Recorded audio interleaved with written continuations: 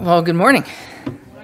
Today, I have the privilege, if that is the word that I want, of introducing our next series, which is going to be on apologetics. So today we're going to be looking at two main questions. What is apologetics, and why should we care about apologetics? So we'll start with the what. Apologetics, that is the English word, comes from the Greek word apologia, which means defense. Apologetics, or apologetic, is still sometimes used in this way, and when so used, there's nothing inherently Christian about the word. One could put forth an apologetic for anything. However, a second and probably more familiar meaning of apologetics for most of us is something along the lines of a discipline devoted to defending the truth of Christianity. William Lane Craig defines apologetics as the branch of Christian theology which seeks to provide a rational justification for the truth claims of the Christian faith. So in case that sounds scary to you, don't worry, you're not going to be required to memorize it for the test, but it might be a bonus question. So for purposes of this series, though, it will be sufficient if we think of apologetics as the practice of defending the truth of Christianity through the use of reason and arguments. There are numerous types or categories of apologetics, such as presuppositional apologetics or evidentialism, and we aren't going to go into any of those in detail this morning. But one thing I do want to briefly cover is the distinction between offensive and defensive apologetics. Offensive or positive apologetics seeks to present a positive case for Christian truth claims. Defensive or negative apologetics seeks to nullify objections to those claims. In this series, we'll be doing both offensive and defensive apologetics. Over the course of the next few months, we'll look at evidence for the existence of God, such as the Kalam cosmological argument and the moral argument, as well as arguments and evidence in favor of the claim that Jesus did in fact rise from the dead. We'll also consider objections to Christianity, such as the claim that the Gospels are not historically reliable, or that the existence and amount of pain and suffering in the world cannot be squared with the existence of an all-loving, all-powerful God.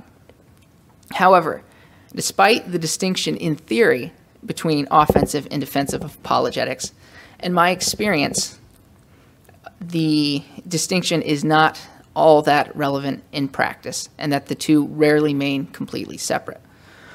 Often in the course of conversations with others about the truth of Christianity, one will have occasion to employ both. For example, when giving a positive case for the resurrection of Jesus, one may need to address objections, such as the claim that the resurrection narratives are not historically reliable. One may even wish to examine competing explanations, such as the wrong tomb hypothesis or the swoon theory, in order to show that the resurrection hypothesis provides the best explanation of the historical data. All right, so that is the what of apologetics. This brings us to our second question for this morning. Why apologetics? Why do we care about apologetics? Should we even care about apologetics?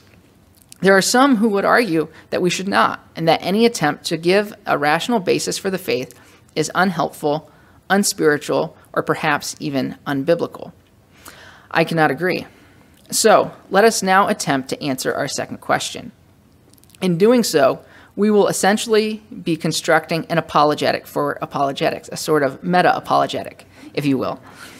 After we've built an offensive apologetic for apologetics, we will then turn to defensive apologetics and consider a few common objections. So, why apologetics? And we're going to start with the obvious answer, the one you're all expecting, which is that Scripture requires the Christian to be prepared to engage in apologetics. You all know the passage. 1 Peter 3, verses 15 and 16. Peter says, "But in your hearts revere Christ as Lord. Always be prepared to give an answer to everyone who asks you to give the reason for the hope that you have. But do this with gentleness and respect, keeping a clear conscience, so that those who speak maliciously against your good behavior in Christ may be ashamed of their slander." The Greek word translated answer in the phrase, always be prepared to give an answer, is in fact apologia. Now, I don't think when Peter uses apologia here, he's thinking of a formal discipline dedicated to defending the truth of Christianity. Rather, he is using the word in the sense of defense or reason, as many of our English Bibles translate it. However, as soon as we start giving reasons for the hope that we have, we are engaged in the practice of defending the truth of Christianity, which is how we have defined apologetics. Thus, we cannot avoid becoming apologists if we are to fulfill the instructions we are given in this verse. Note also that Peter has not left open to us the option of winging it. He does not say that when asked we must give, or he does not simply say that when asked we must give reasons for the hope that we have, but that we must be prepared to give reasons. That is, we must put in time and effort beforehand to be ready and equipped to engage in apologetics when the opportunity arises. We should also note that we frequently see Paul engaging in apologetics in Acts. We'll look at a few examples. So starting in Acts chapter 9, verses 20 through 22, this is immediately after Paul's conversion. I should say Saul's conversion. At once he, that is Paul, began to preach in the synagogues that Jesus is the Son of God. All those who heard him were astonished and asked, "Isn't he the man who raised havoc in Jerusalem among those who call on this name? And hasn't he come here to take them as prisoners to the chief priests?" Yet Saul grew more and more powerful and baffled the Jews living in Damascus by proving that Jesus is the Messiah. Jumping down to chapter 17, verses 1 through 4.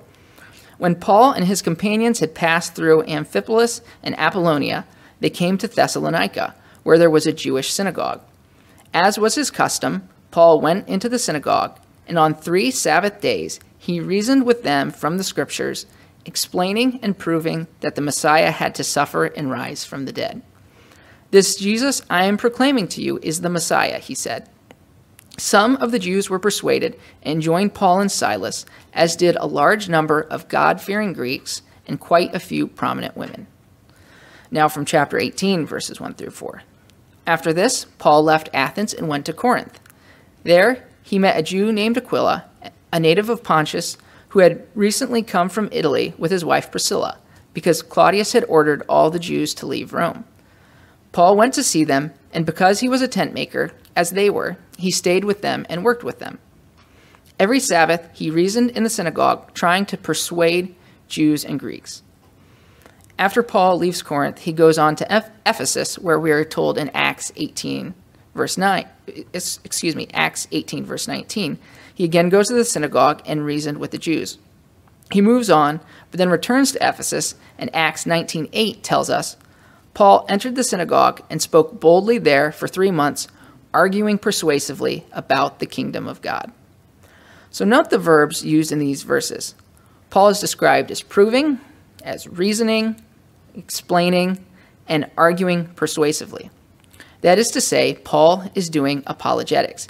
He is giving reasons and arguments, and we are told even proving his case. And in Acts 17, when Paul is in Athens speaking before the Areopagus, he even appeals to the work of Greek philosophers with whom his listeners would have been familiar to support the case he presents for Christianity. These verses we surveyed do not appear to be outliers or special cases. Rather, for Paul, apologetics appears to be a standard piece of presentation of the gospel. We're going to talk more about the relationship between evangelism and apologetics in just a bit. But before we talk about the importance of apologetics when we are trying to reach unbelievers, we need to talk about the importance of apologetics to the believer. This requires an excursus into philosophy, specifically into epistemology.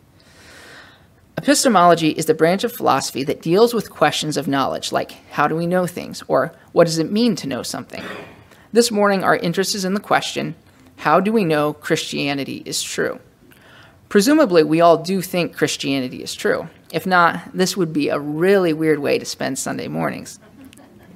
Presumably, we are all also fairly confident in our belief Christianity is true. I don't know about the rest of you, but I try not to make a practice of voluntarily contributing significant portions of my income towards things in which I don't strongly believe. And for those of you thinking, what about taxes? Note that I said voluntarily contributing. But why do we think Christianity is true? What are our reasons, our justification for concluding thusly? Well, I can't speak for everyone, but for me at least, the answer is apologetics. Now, this might seem surprising to some of you on first hearing, or alternatively, some of you might be thinking that's exactly what we expected from you, but let me explain a bit further. So I'm sure this is going to come as a shock to all of you. but I am by nature a pretty skeptical guy. I'm not big on accepting things on authority. Wherever possible, I want to reason things out for myself. I'm also not highly emotional. In other words, as Guy has told us, I'm a psychopath. My wife picked up on this very early in our marriage. I can recall her telling me once in the wake of a disagreement, "Everything just has to make sense to you." And she did not mean that as a compliment. So I accepted Christ at an early age and grew up in a Christian home, but I was never going to remain a Christian, or at least remain a confident Christian, just because my parents were. In that case, what if I had grown up in a Jewish home, or a Muslim home, or an atheist home? Would I then be justified in holding to those worldviews? Obviously, as a kid, I trusted that my parents had good reasons for being Christians, but as I grew older, I wanted to know and understand those reasons for myself. I also was going to have an awfully hard time sustaining a Christian faith grounded in some sort of ecstatic emotional experience. For example, as evidence for their faith, Mormons frequently appeal to the burning in the bosom, which is some sort of powerful emotional feeling or state that is supposedly given by the Lord to confirm the truth of Mormonism. But if Christianity is true, that means that Mormonism is not true.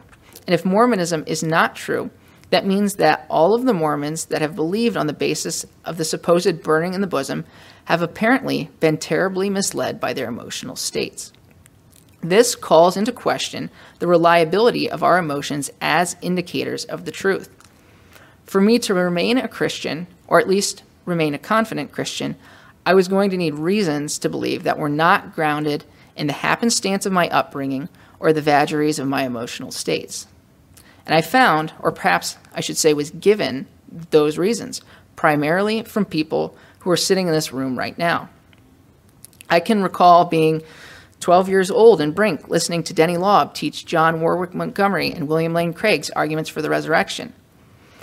In our Sunday morning services and on Wednesday nights at youth group, such subjects as the cosmological argument, teleological argument, and moral argument were taught. As a member of our youth group, I got to eat lunch with scholars like William Lane Craig, Michael Licona, Ben Witherington III, and Michael Bauman when we brought them in for the Reason for Hope conferences.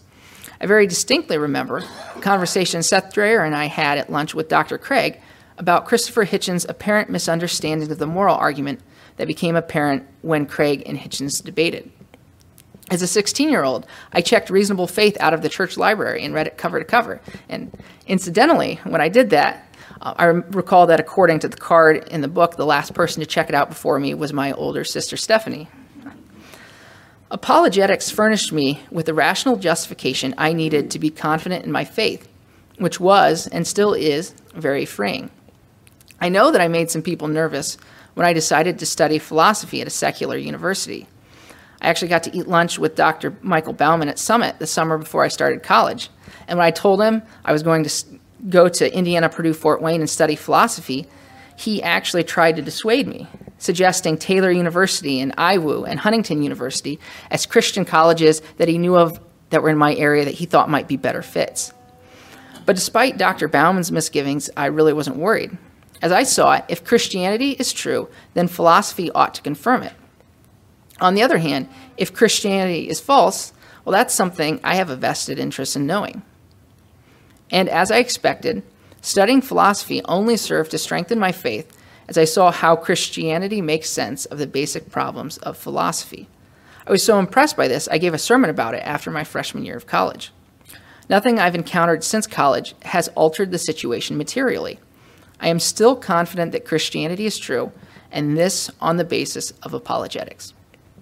Having a rational, apologetic grounding for Christianity gives me confidence in my faith that I would not have otherwise, even in the wake of tragic or terrible experiences. I talked about this a little bit in the second of my 2 sermons on death earlier this year. Even in the wake of Sophia's death last year, I can honestly say that at no point did I question or doubt my faith. If my faith were grounded in feeling a certain way about Christianity, then I can imagine that the grief and sadness of Sophia's death might have caused me to doubt my faith. However, my faith is not grounded in feeling a certain way about Christianity, and the emotional pain of Sophia's death does not serve as a rebutter or a defeater for any of the reasons or arguments or evidence that convinced me of the truth of Christianity in the first place. If Christianity is true, it is true irrespective of my feelings about it at any given time. In essence, what I have just described and am advocating for is an evidentialist approach to faith. However, one need not be an evidentialist to recognize the value of apologetics in strengthening the believer. Dr. Craig, who is not an evidentialist, argues similarly. In On Guard, he writes, "Emotions will carry you only so far, and then you're going to need something more substantial." In his view, this something more substantial is apologetics.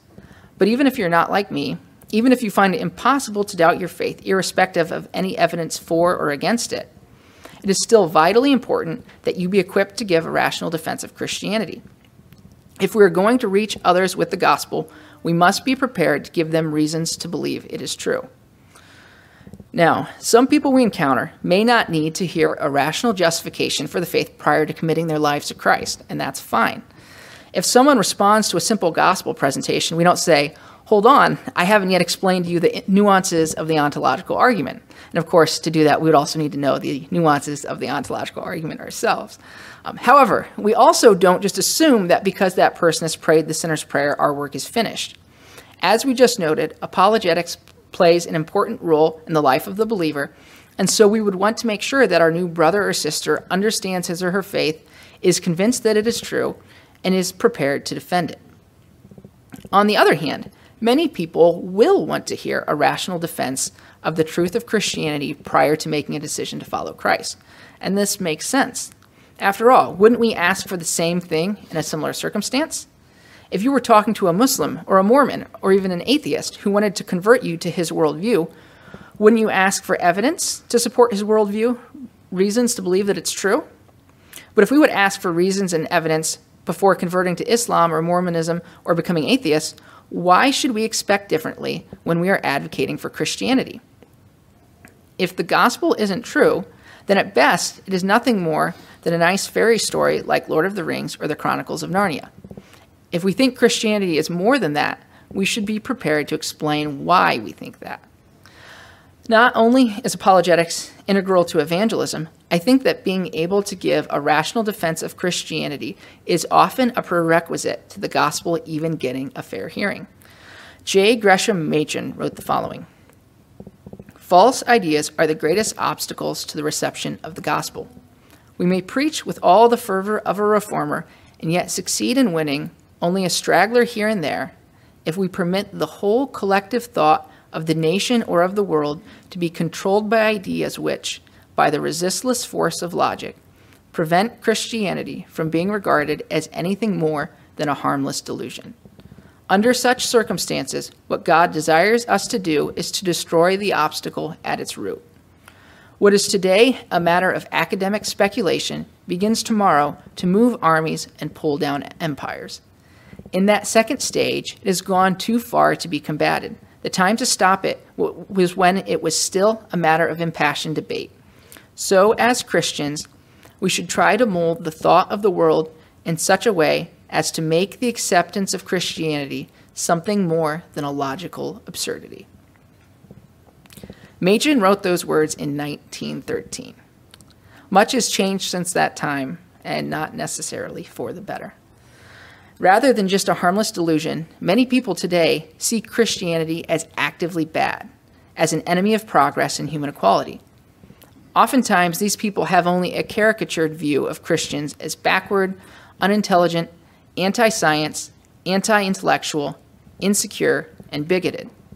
Where such an understanding of Christianity prevails, we will have a significant amount of work to do dispelling people of false notions before the gospel can even begin to receive a fair hearing. And this generally entails being able to challenge stereotypes by demonstrating ourselves to be thoughtful people with rational defenses and justifications for what we believe. During my time working at Created Equal, I spent a lot of time on college campuses talking to people about abortion and Christianity. I learned very quickly that when most people saw us show up, they assumed that we would have absolutely zero rational justification for our positions. However, I also learned that if I could find ways to challenge these people's stereotypes and demonstrate that I had reasons and arguments to support my beliefs, they became a lot more willing to engage in meaningful discussion. And I don't think that phenomenon is limited to college campuses. Let's briefly summarize what we've discussed so far. We defined apologetics as the practice of defending the truth of Christianity through the use of reason and arguments. We saw that Scripture requires us to be prepared to engage in apologetics, and that we frequently see Paul engaging in apologetics. It appears, in fact, to be a typical element of his sharing of the gospel. We talked about how apologetics provides us with reasons to believe that Christianity is true that are independent of our feelings and upbringing. This is important not just for evangelism, but also for us as believers. We also talked about how being able to give a rational defense of Christianity may be necessary to bring non-believers to a place where they are even willing to consider Christianity as a viable worldview. At this point, I want to consider a few objections that are sometimes raised to the position I have just laid out regarding the role and use of apologetics. Some of these may strike you as far-fetched, but lest you think I'm making these up, I can assure you that I have personally heard all of these objections. All right, objection number 1, apologetics is unbiblical. So we don't need to spend a whole lot of time on this claim because we have already looked at some of the biblical material, and we saw that it does not support the claim that apologetics is unbiblical. Far from apologetics being unbiblical, 1 Peter 3:16 requires us to be prepared to engage in apologetics.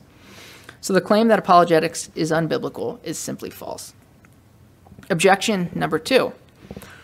We should not be concerned with giving people reasons to believe. We should just preach the gospel and call on people to repent. Like the last objection we looked at, this one cannot be squared with the biblical evidence. As we've noted so many times this morning, and will continue to note, as Christians, we are required by Scripture to be prepared to engage in apologetics. There's no way around that. As Christians, we cannot and should not ignore our responsibility to be prepared to give reasons for the hope that we have. So already we see that this objection fails on biblical grounds. However, I think that there are a couple other problems with this objection. First, underlying this objection, there seems to be an assumption that engaging in apologetics and calling on people to repent are mutually exclusive. That is not the case. As we saw from the material in Acts, Paul frequently engaged in apologetics as part of presenting the gospel. We don't have to restrict ourselves to either engaging in apologetics or preaching the gospel and calling on people to repent. We can and should do both. Another problem with this objection is that it would posit a one-size-fits-all approach to evangelism. That is, it suggests that we shouldn't concern ourselves with the viewpoints of the people we're talking to or their misgivings about Christianity. We just present the gospel and tell them to repent. Now, there are cases where calling on people to repent may be warranted. Plenty of people reject Christianity on no other grounds than that they want to retain lordship of their lives. In those cases, what the person may need is simply a call to repent. However, there are also folks for whom the primary barrier to the faith is intellectual, and simply calling on such a person to repent is unlikely to persuade him or her that Christianity is true. Many non-Christians have both intellectual objections to Christianity and an unwillingness to submit to the lordship of Christ, and for those people, both apologetics and a call to repent may be needed. Each person is different, and a one-size-fits-all approach to evangelism is probably going to be less effective than an approach that takes into account the particular concerns of the person with whom we are interacting. All right, objection 3. No one comes to Christianity through arguments. Anyone ever heard this one? Maybe a few of you. So this one is a little trickier because, in my experience, people who say this sometimes mean different things by it. Some people who say this really just mean that no one comes to Christianity solely through arguments. And I think we would all agree with that. No one becomes a Christian on their own through pure reason and argumentation without the work of the Holy Spirit. On the other hand, some people who raise this objection think that arguments never play any role in a person's coming to Christianity. The problem with this claim is that it seems quite clearly to be false. There are plenty of people who say that arguments and evidence, that is apologetics, were important components or even the primary factor in their decision to follow Christ. We'll hear from at least one such person later in this series. There are also plenty of people like me who would say that arguments and evidence have been integral to their decisions to continue to follow Christ. Unless all of us are lying, and there are literally dozens of us, we cannot dismiss apologetics as extraneous. All right, objection number 4. Apologetics is detrimental or possibly even antithetical to faith. When we give people rational reasons to believe, we diminish their faith. Now, I will grant that if the ideal of faith is blind belief devoid of supporting evidence, then apologetics would be damaging to faith. If the ideal is blind belief and we give someone evidence, then of course their belief is no longer blind. However, the critical question is whether the Bible presents blind belief as the ideal type of faith. I think it is clear that the answer is no. We've seen evidence for this already. If blind belief were the biblical goal or ideal, why would Peter command us always to be prepared to give reasons for the hope that we have? Likewise, why do we see Paul reasoning and arguing and proving? We could give plenty of additional examples from Scripture. If blind belief is the ideal, why did Jesus frequently point forward to his upcoming resurrection as the soon-to-take-place confirmation that he was who he said he was? Or why did he perform miracles to corroborate his claims to messiahship? Similarly, when John the Baptist was in prison and sent his followers to Jesus to ask whether Jesus was the Messiah or if they should expect someone else, how did Jesus respond? Did he just call on John to have faith? No. He cited the miracles he had performed, of which John was aware, as evidence that he was who he claimed to be. Now, you will sometimes hear folks appeal to doubting Thomas as evidence that the ideal faith is belief without evidence. You all know the story. Thomas is one of the 12. He's not present when Jesus appears to the other disciples after his resurrection. And despite the accounts of the other disciples, Thomas declares that he will not believe unless Jesus appears to him and he can put his fingers in the nail holes and his hand in Jesus' side. A week later, Jesus appears to Thomas, and after Thomas's confession of faith, Jesus tells him, "Because you have seen me, you have believed. Blessed are those who have not seen and yet have believed." Is Jesus, in this statement, affirming that the best sort of faith is faith without evidence? I don't think so. We have to keep in mind the situation here. Thomas is one of the 12. He followed Jesus for years, listened to his teaching, watched him perform miracles, heard Jesus predict his own death and resurrection, and then he heard the testimony of his fellow disciples that Jesus had been raised from the dead. Thomas had access to ample evidence, far more evidence than almost anyone else throughout all of human history. And despite all of it, he still refuses to believe until he sees the resurrected Christ for himself. In comparing Thomas to his disadvantage with those who have not seen, I don't think Jesus is saying that the ideal is to believe without any evidence. Rather, I think that Jesus is saying, "Blessed are those who do not obstinately hold out for a personal appearance of the resurrected Christ prior to believing." And that is not in any way incompatible with giving people reasons or evidence for belief. So that wraps up our discussion of common objections to apologetics. As we conclude this morning, I want to give you a brief look at what we'll be discussing in the coming weeks. Next week, we will consider the topic of whether it matters if God exists. After that, we'll look at a number of arguments for God's existence, including the cosmological argument, the teleological argument, and the moral argument. We'll also consider whether the presence of suffering in the world serves as evidence that God does not exist. After that, we will discuss who Jesus was and look at evidence for the resurrection. We'll also consider objections relating to the historical reliability of the New Testament. If all goes according to plan, we should wrap up the series by the end of November. And there will be some breaks in there as well. The way we have organized the topics we'll be addressing closely follows the structure of Dr. Craig's On Guard, there we go, which itself fairly closely follows the structure of his book, Reasonable Faith. If you don't have a copy already, I would very strongly suggest that you pick up one of these books and read each week the chapter or chapters that correspond to the material covered in the sermon. Reading along will both reinforce what we cover in the sermons and provide additional detail beyond what we're able to cover on Sunday mornings. Which book would be most beneficial for you is likely going to depend on your familiarity with apologetics. If this is your first exposure to much of this material, I'd suggest that you might go with On Guard. However, if you're already well acquainted with these arguments and topics and want to get into them a little further, you might consider going with Reasonable Faith. However, if you do go with Reasonable Faith, you should know that the chapters in Reasonable Faith do not map quite as neatly to the way we have laid out the series. Reasonable Faith covers some topics we will not be addressing in this series, such as the ontological argument and the problem of historical knowledge. And it also does not have a chapter dedicated to the problem of suffering and evil like On Guard does.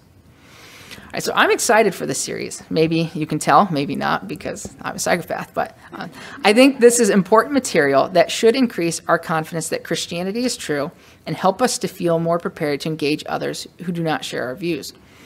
However, whether you think this material is exciting or not, I would remind you for about the 50th time this morning that we are commanded in Scripture always to be ready to give reasons for the hope that we have. Let us all take that command seriously.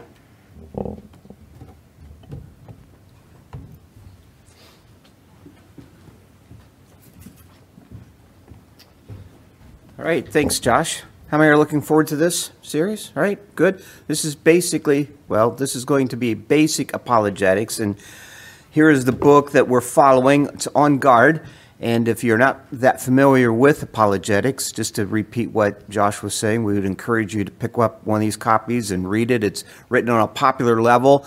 I think we've even used this in youth group and that sort of thing, and it's easy to read. It's pretty engaging, and it would not be over anybody's head. And this is Reasonable Faith, which gets into a little bit more detail, a little more comprehensive treatment of the same material, more or less. And so we would encourage that for those who want to go a little bit deeper.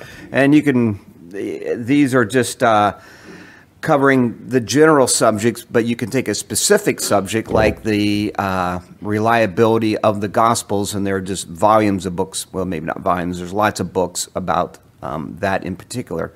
So this should prove to be a good series, and for many of us, we didn't come into the faith because somebody argued that this was true. A lot of people, that wasn't my experience, but I would say that it's because of apologetics it's helped me to maintain and stay in the faith, because there are times along the way where you just start to kind of wonder, is all this true? Is this really worth all of this? And then you find that you're anchored into these facts. So, all right, let's stand and I will dismiss you with this benediction. May the grace of the Lord Jesus Christ and the love of God and the fellowship of the Holy Spirit be with you all. Go in Christ's name, enjoy each other, and serve each other in love.